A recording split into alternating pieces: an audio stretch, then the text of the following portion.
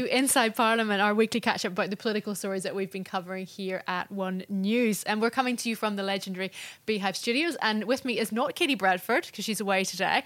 I have Tracy Watkins, the awesome political editor of Stuff. So Tracy works with us in the gallery. She also writes a must-read political column on Saturdays. So she's here to share her thoughts with us on the week's events. What a week it's been. I know, it's been crazy. I must say, this is the first time I've been in the studio in something like 20 years. But yeah, it's been a crazy week. But they're all crazy at the moment. It is true. That is true. Should we take a look at Katie's track from this week on Labour's terrible, terrible week? Yeah. This is new Labour MP Liz Craig, socialising with young Labour members on the night in question. She's been open about that. She had an early flight the next day, so was in bed at the time that this all occurred. But the Prime Minister insists Ms Craig wasn't there when alleged sexual harassment occurred. This event was not undertaken in a safe and responsible way. The Labour Party has to take responsibility for that. Party bosses today fronting up. Mistakes have been made, we're owning that. 2 days after the allegations about the behaviour of a 20-year-old at the Waihi camp in February emerged. We have failed in our duty of care in terms of support that we've offered since then. We are very, very distressed about this, and we want to apologise deeply to the 4 young people who have been so grievously treated. The camp was run by Young Labour and bosses admit that was a mistake. It's not appropriate that burden of care and responsibility was left to a group of predominantly young people. An independent review has now been ordered into the party. Meanwhile, Young Labour events are suspended until it's completed, alcohol banned at all events where under 18s are present, and the party itself will now run all summer camps. One News has been contacted by parents of some of the young people at the camp concerned about their privacy, but images of the camp participants were this afternoon still visible on the Prime Minister's social media accounts. I'll take them down immediately. The police are investigating and are encouraging anyone with more information to come forward. Nigel Haworth says he isn't resigning, neither is General Secretary Andrew Curtin. He recognises that on 1 or 2 of these issues he wasn't as quick off the mark as he should have been. But he's a first-class General Secretary. But it's first-class behaviour the party wants to deliver from now on. All right, so obviously, I mean, a bit of a hellish week for Labour. Obviously, we should say a hellish week for the survivors of this in question. But, I mean, politically, what do you think of the handling? Well, I mean, the thing, and this is what it's about how they handle it. There's always going to be these sorts of things erupt when you're in government, and it's not the fact that they happen, it's how you manage them. And I have to say that the initial handling was just terrible. I mean, I don't think they didn't manage to tick any boxes, did they? Not at all, no. And, you know, keeping it quiet for so long, not telling Jacinda Ardern. They had been given a heads up that this story was going to be published an hour before her post-cab presser on Monday, when she was completely blindsided by this news. Newsroom had gone to a couple of the senior people in her office, and they thought about 1 o'clock. I was about told. 1 o'clock, and they could at least have given her a very high level heads up. This is going to happen. In terms of the fact that Neil Curtin, the General Secretary, and the party president didn't tell Ardern.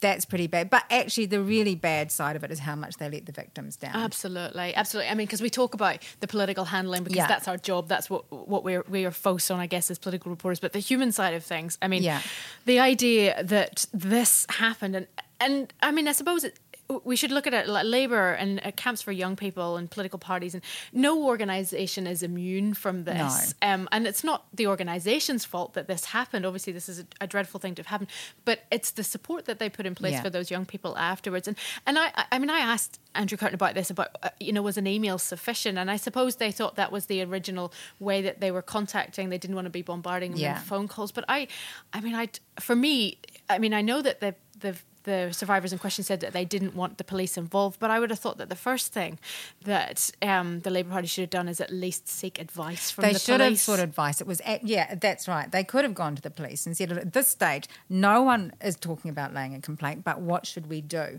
And that at the very least would have given them some indication of what steps to take. But basically, they didn't really seek any advice, professional advice, until some weeks down the track.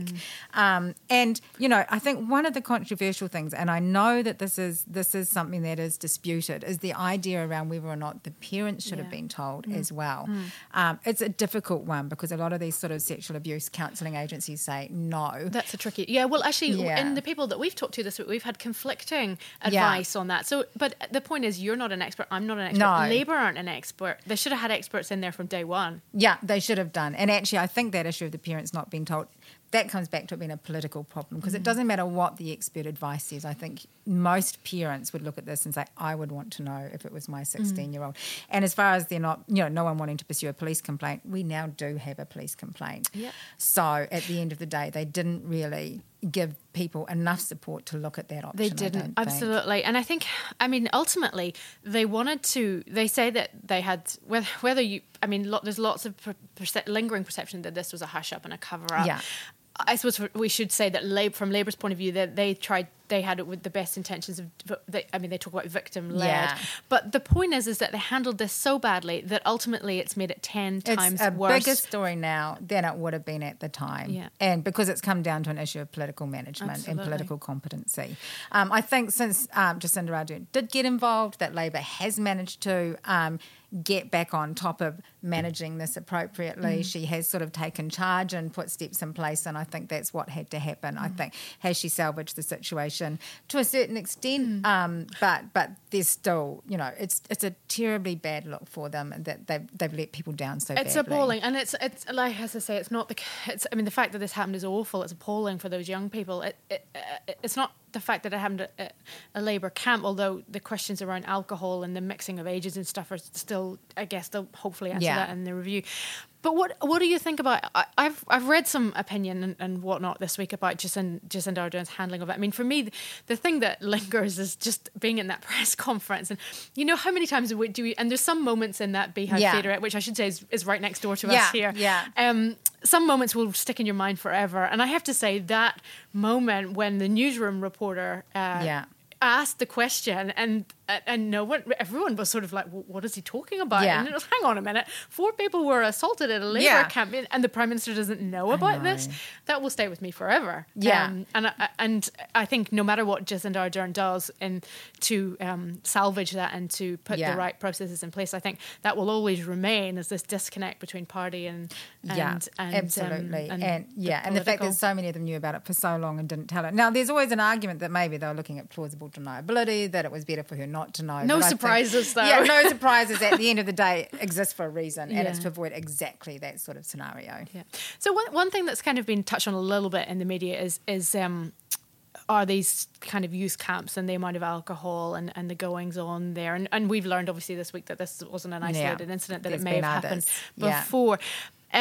Were you surprised? I mean, young people get together, they have a drink, and God knows lots of people wouldn't attend these things if there wasn't alcohol. I know, and I was actually surprised because my idea of spending a weekend in a political party weekend camp is not, I can't imagine. And we get paid for fun. it. Yeah, I know, that's right. So I was actually surprised they had any fun whatsoever. But, should they be having alcohol at these events? I would think not. Not if there's 15 and 16 Not year olds. when there's young people there. No. I mean, we all know how easy it is for these events to get out of hand with young people. But the point of it is that you, as a parent, you would be assuming that there are quite responsible adults around. And there were. Well, there were. But they did nothing. They went to bed. Yeah, they went to bed. So, Yeah. So, I mean, long term, I guess if you look at the handling of the Labour intern scandal from before the election campaign last year, which was textbook handling. Yeah, it was a disaster, but they handled it really well. Yeah. And after a few days, it went away. Yeah. This, I don't think, can be cleaned up quite so easily. No, well, we've already seen, as you've mentioned, other incidents being brought forward. And that's a direct consequence of the amount of publicity this is getting because they handled it so badly. It stayed in the headlines for days. And I think this is just, this is the problem. Yesterday, when the party president, Nigel Haworth, and Jacinda Ardern did a press conference, the president was started off right and then got extremely tetchy very quickly about whether or not heads would roll. But it's a legitimate question given the seriousness of this failure. Well, turn the tables, and imagine we were a year ago and it was national, and it was a national camp, and national government ministers were told about it, and MPs had been present. I think that the Labour Party in opposition, they would have been asking for heads to roll. They would have done. It is a legitimate question. You know, I think ultimately it wasn't the party's fault that it happened, but it is their handling.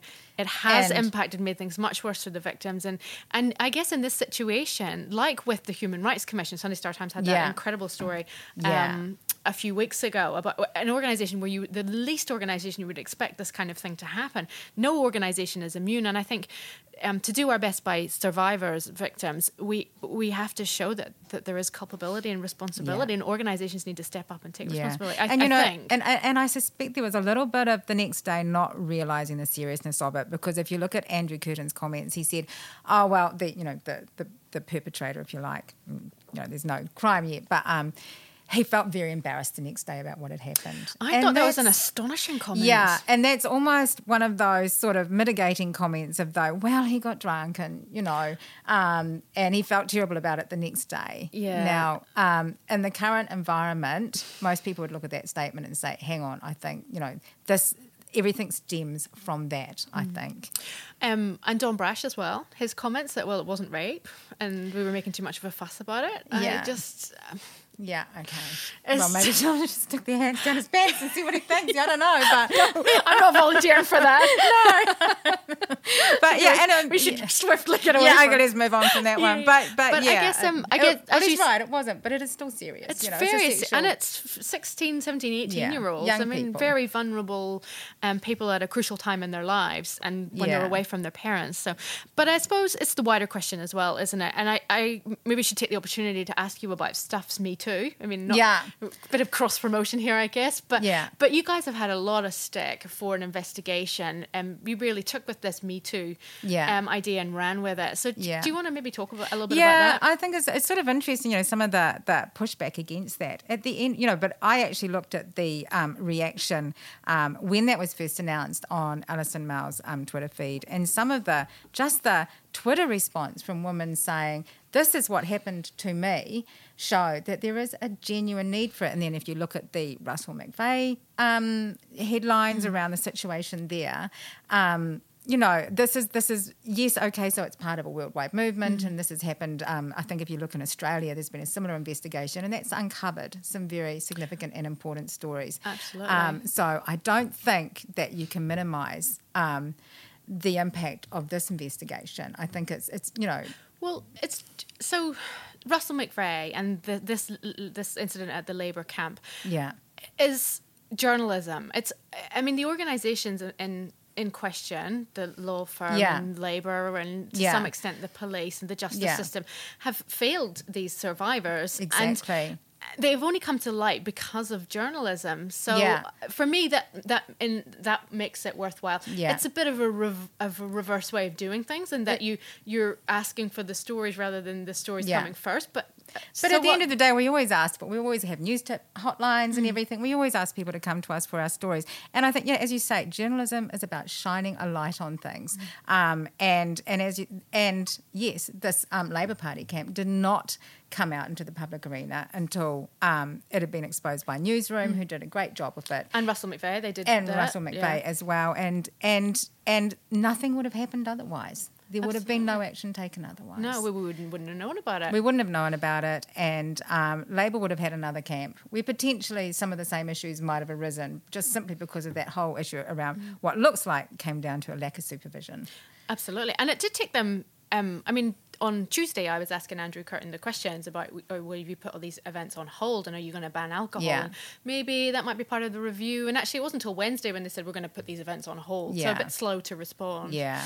Anyway, lots to talk about, but I suppose we should move on to something new, which I was really lucky yesterday to leave Wellington and go to the Chatham Islands. I got a little adventure on the Hercules plane.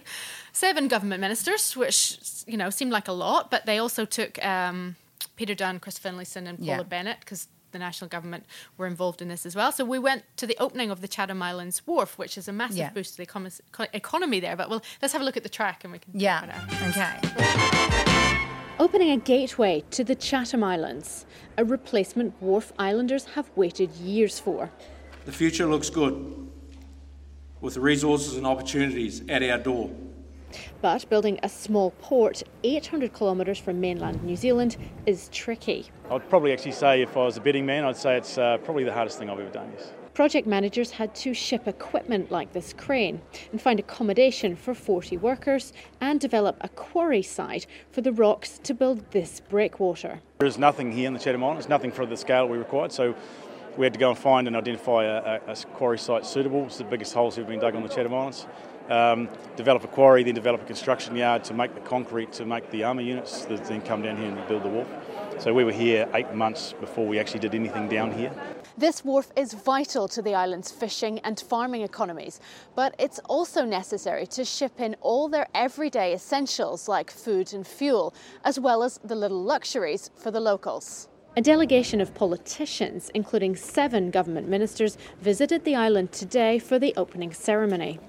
But they also received a wish list from locals. Of course, now that we have a wharf, it would be great to have a good boat that can service that wharf. That also includes a cell phone network and a longer runway. Can I just say to you all, if you've got the crayfish, we're listening. A promise hitting all the right notes with these island locals. So the Chatham Islands, really lucky, and it's a place that not many people get to go. It's a really cool little community, and this was a real community effort. I guess not very often do you get to do stories where it's positive, and but no one was complaining. Everyone was really happy that it's taken them a long time, and it is going to be really meaningful to the community. There's a lot more that they need to get done, but it was a really fun day out. So, I mean, I guess it was interesting to see there was a delegation of government ministers there. There was 7, but then they did invite other ministers. It was quite interesting to see afterwards Tracy Martin making a political point on Twitter. That I don't know if you saw this last night. No, I didn't actually know. But she tweeted last night that this government wasn't going to turn its back on the regions or forget about the regions, which I thought was a little bit crass, given that this was obviously a bipartisan thing, Yeah. But I mean, I suppose it shines a light on how important these regional economies are to New Zealand. Well, yeah, and that's New Zealand First's shtick, isn't it? We've got Shane Jones up there on today announcing more money and sort of like for forestry in one of the regional New Zealand. And that's where I should say that's where Katie is today. She's in Minganui covering that story for us. Minganui, that's it. I didn't even know Northland, is that right? Shane's electorate? I don't even know where it is. No, we're having a history. I didn't even know Minganui was a place. But apparently it's a small township of 300 people, and this announcement's going to mean a lot to them. But Katie's going to be the expert. She'll bring us that story later. Well, she'll have the whole rundown on that. I was interested because I saw that they were in the Hercules, and I thought, damn, if I'd known that, I would have gone myself because and I assume that's why so many ministers went. Plus, it's probably a really nice day to go to. It was a great day out. 50 people on that plane. And there was an enormous delegation. I have to say, I wasn't quite sure. I'm sure that they were all useful in their own way, but 7 seemed like an awful lot. Plus all the advisors. There was a lot of people there who were involved in the project. It was an NZTA project, but it was an alliance of different companies, and it was actually a really interesting model. And it was delivered on time and on budget, really quickly for such a challenging project. But there was a lot of them on the plane as well. But it was a nice day out. Yeah, it looked like a nice day out. It looked like the sun was shining. I actually looked it up. Crayfish. I wondered if that was part of it too. Yes. The Hercules and the crayfish. Yeah. I thought you got a winner there, Chatham. There's only 600 people on the Chatham Islands. Yeah, I know, so it's tiny. Clearly wasn't a vote-winning exercise because no one's going to, that's not going to change the course of the election with 600 voters. But, but it is important to the fishing economy and the fishing industry, and so much crayfish comes from that area. So I guess it's maybe it's definitely a boost to the economy there, which a boost to New Zealand's regional economy. But I guess it was good to have all the government ministers there because they then got to hear the other things that the Chatham Islands need, and it does tend to get forgotten. But it does need a new runway. Every other runway in New Zealand has been upgraded. It's the Chatham Islands' turn. in many ways, the runway is an essential lifeline to a community like that. You know, there are 2 hours. There's 2 police officers on the island. They're 2 hours from nearest backup. You know, things like that. Because the Air Chathams goes in there, doesn't it? So, but and Air Chathams has these tiny little planes which actually they want to replace the fleet by 2020 because they're getting old, but they can't do that because they need a longer runway. Right. So and it's a real lifeline to the community. And the Air Chathams has stepped up into regional airports where Air New Zealand has left, which is, you know, is interesting. And they also don't have cell phone network there, which was actually, I have to say, it was bliss. Yeah. No demands from back at work sort of saying, you're going to file something live on this. It was great. It was fantastic. So to make a phone call, you had to go to the local council office and ask the lady in the local council office if she will let you use the phone. So, but they do need a cell phone network. If they want to be a functioning 21st century economy, they do need a cell phone network. But it's great for tourism, and it was just a lovely day out. So. But it does sort of like highlight that whole regional. You were talking about Tracy Martin's comments, and New Zealand First is very focused on just spreading the cash around in those regions, isn't it? I think it's going to be a problem for them, a bit of a problem for them down the track, because they're going to have a lot of projects being launched with, I think, quite a bit of political risk around some of them. Yeah, absolutely. I was just thinking that. Yeah. And we saw that example with the West Coast one, where a bit of a backfire for Simon Bridges in the House, where they'd put money in and it turned out everything wasn't as it seemed. But overseeing all these, it's a bit like the Whanawara issue as well. It's like, how do you keep track and keep track of their value and the outcomes and who's getting this money? And and actually showing that there's some worth, and, you know, the jobs that they promise to be creating, are they actually creating them? And then, for instance, you saw in the Hawke's Bay, you know, a story just in the last 24 hours about not having enough people to work in Hawke's Bay, and the government's talking about to pick the apples, and the government's talking about diverting refugee numbers to Hawke's Bay. So, you know, there's a lot of issues there. I think it's going to be very interesting to see how that rolls out. Absolutely. And I guess it's another example. I do keep coming back to these thoughts, but it is another example of how it's easy to say these things in opposition and be critical in opposition, but actually when the rubber hits the road and you're responsible, it's not actually, the matters aren't as black and white and as simple as that. No, they're not. And I think that's one of the issues too, is that, you know, you've got an opposition that are only recently out of government. They're not a demoralised opposition like you normally see, and they have probably more contacts and more idea of how to work the system than the ministers that are in place at the moment, because they've had 9 years of sort of, they know who the officials are, they know where the bodies are buried. The bodies are buried, and how to sort of use the system to find out what's going on. So I think Labor's going to have to get up to speed really fast on putting in place systems that can that are robust enough and you know, able to sort of. Otherwise, I think there's going to be a lot of points scoring in the House, and particularly against Shane Jones. Absolutely, and then New Zealand First are the easy target. I mean, National are always trying to drive a wedge in there, so it's going to be fascinating. So we talk about not a demoralised opposition, which neatly brings us to our next topic, which is Nationals. Exactly. It's like you've done this before. Yeah. So the National had its reshuffle on Sunday. I mean, we heard a lot about it last week, and it seems to have been the longest reshuffle in the history of reshuffles. But let's take a look at Katie's track to see what happened on Sunday. The new face of National making some big changes to his team. It's designed with 2020 firmly in our sights. Judith Collins is the big winner. She takes on housing and urban development. Todd McClay adds foreign affairs and tourism to his trade portfolio. Jamie Lee Ross was senior whip, now takes on infrastructure and transport. And leadership rival Mark Mitchell adds justice to defence and disarmament. Newcomers like Jamie Lee Ross, who is a young man ready to make his mark. But some familiar faces move down the rankings. They include former Speaker David Carter, Jerry Brownlee, Nick Smith and Maggie Barry. Mr Bridges denies he's sending a message that it's time for some of the veteran MPs to go. I don't think it's any reflection on them. What is true is I have 56 talented MPs. They're ambitious, and by definition in the top 25, that means there are people who won't be there.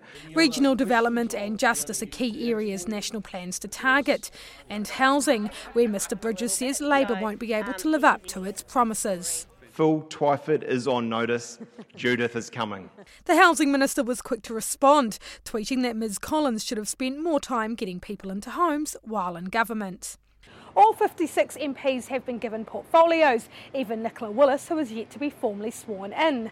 Make no mistake, this is a big reshuffle. Simon Bridges has gone out of his way to give his leadership rivals top spots and big portfolios. New face Sarah Dowie is one of 8 women now in National's top 20. I think Simon, and having Amy, Judith and I standing around him is pretty powerful, I've got to say. That's a lot of experience and a lot of intellect, quite frankly, that is there, and those are strong women. Let's just say they are formidable. Simon Bridges and Paula Bennett in step and confident they've got the right team. So just before we start on talking about Nationals reshuffle, we should point out that we've had some help from our expert producers, and I can show you where Minganui, in fact, is. Yeah. So it's not in Northland, as we thought. No, I was totally wrong. It's sort of somewhere near Rotorua and Taupo, and apparently it's very poverty-stricken and about 300 people, and you can see from this beautifully drawn map that that's where it is. X marks the spot. So... Anyway. Those trees are going to be a treat. Yeah. they will. Yeah. A billion trees right there. Okay, so National. Like I said, this reshuffle feels like we've been talking about it forever. I know, and Simon Bridges sort of kept announcing things from afar in Tauranga. So, I don't know what was going on there. I know. But suddenly get these advisories. Oh, there's an announcement at 2:30, Just tell us who's on the team already. Yeah. And then a photo call. Press conference on Sunday and a photo call on Monday. But I mean, really, by the time they'd announced that Amy Adams was the finance spokesperson, no one really cared after that, look, did they? Honestly, seriously, I was actually on leave. I was up in Hamilton, and I probably paid more attention than most, and mostly it went over my head. Reshuffles are one of those things that mean a lot down here, but to the average person, especially opposition reshuffles. It involves people they don't know. Crusher Collins, yes, they know about her. Yep. Paula Bennett, yes, but apart from that. For most people, these names are just meaningless to them. These people are invisible. Yeah. And I think someone actually did do a poll asking people about the ministers they could name, and really there was probably about 2 or 3. So, well, I'll be honest, sometimes when the new backbenchers walk past, I'm struggling to see, are they advisors or are they MPs? I shouldn't admit that. And you see them sitting at a select committee and you think, oh, heck, I'm sure I've never seen that person before. Which one are you? But that's actually also an indication of how much more churn there is than there used to be. Definitely. Because actually you did used to know what all the MPs look like, but I think that this whole rejuvenation thing of late. We're at the extreme ends of it. It is a lot more churn than there used to be. People aren't sitting around for a decade anymore, unlike me. I think I've outlived just about every MP in Parliament. I might be the sort of like the auntie of the house or something. So who's been there a lot? Who's the father of the house now? Is it Winston? It must be. Yeah. Well, yeah. It may be. We should edit this bit because we should know that. We should look anyway. So anyway, rejuvenation. So do you think Bridges talked in his initial press conference, he talked about getting the balance right between experience and fresh faces. Do you think he managed that? Yeah, I think so. And they do actually, the thing is, the election's 3 years from now. It's not this year. It's not, going to be next year. Much as National keeps hoping that the whole government's going to implode and they'll be just, voted back, halfway through. That isn't going to happen because everyone is very good at hanging on. It's all about self-survival when you're in government, and they will. So the next election 3 years from now, were people going to vote back Bill English and Stephen Joyce? No, of course not. Of course not. So you do have to look different. I am interested, I think from what I'm hearing, some of the internal polling has them just creeping down a little bit.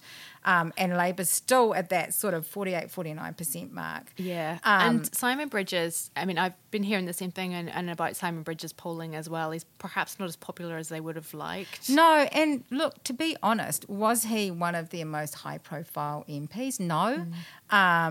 He would never have featured, I don't think, in any of the preferred PM polls when they came up. Unlike, for instance, Jacinda, when she took over from Andrew, she was featuring. Nikki Kay probably features in quite a few of those preferred PM polls. And Judith Collins. Judith Collins, definitely.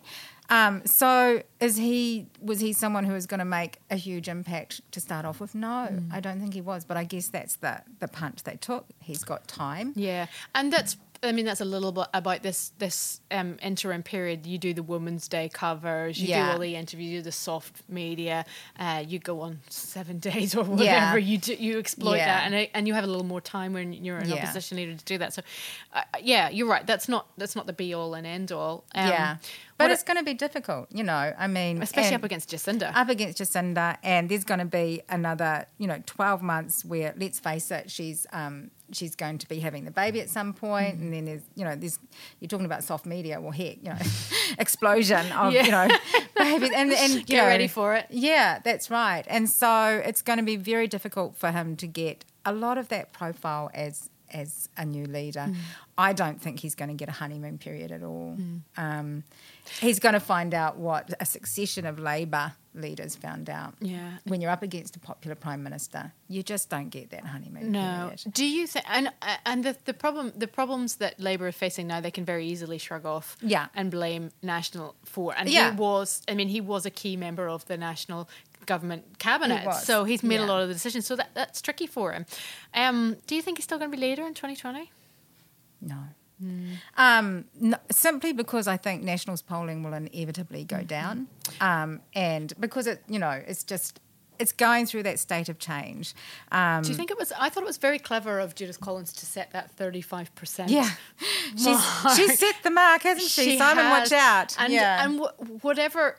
Because he won't have to fall that far to get to that level. He will not, no. I mean, if like, as you say, when Jacinda has the baby, they're just going to be in a vacuum, really. They're going to be crying out for attention and media, and they're just not going to get it, probably. Yeah. Or they're going to have to work really hard to get it. So, but by setting that 35% benchmark, I mean, yes, he didn't sign up to it, but it's always going to be in the back of everyone's mind. Over his head now, isn't it? Yeah. Sometimes she can be a masterclass. Yeah. In terms of the reshuffle as well, I mean, as you said, that the wider public don't really care that much. But I was interested, the foreign affairs portfolio to Todd McClay, I think he's really given, I mean, he called Winston a Russian apologist this week.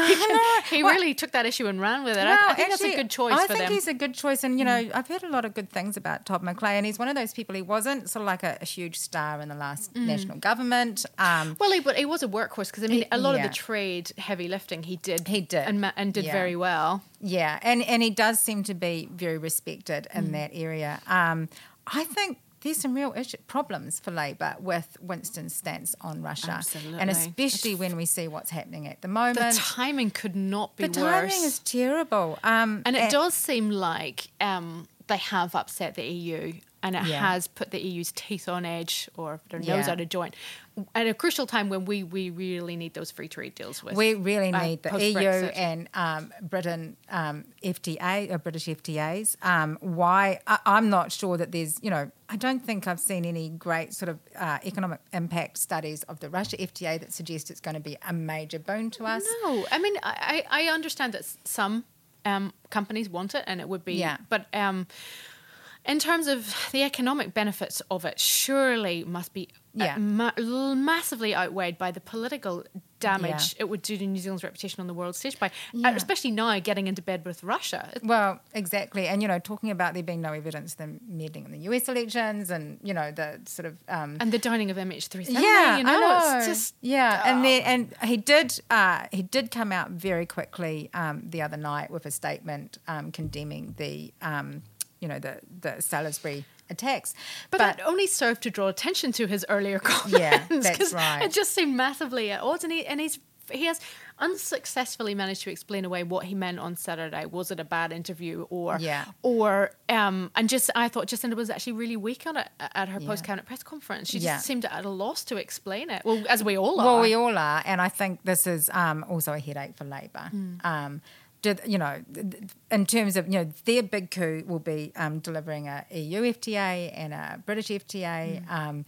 Russia's just a distraction. It's not something they need. And I think they're going to be at loggerheads with Peters over this, who, for whatever reason, seems absolutely intent on absolutely this. And because his motivations aren't clear, whether it's personal relationships or he has some deep-seated belief, he hasn't presented, as you say, any credible evidence as to why it would be a good idea to do this deal with Russia right now.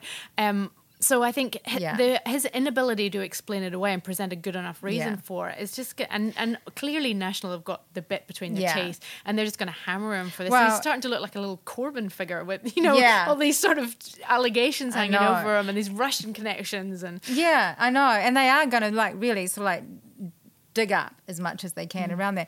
And the point is that at the moment, Russia's response to Theresa May's statement to the House and everything has been,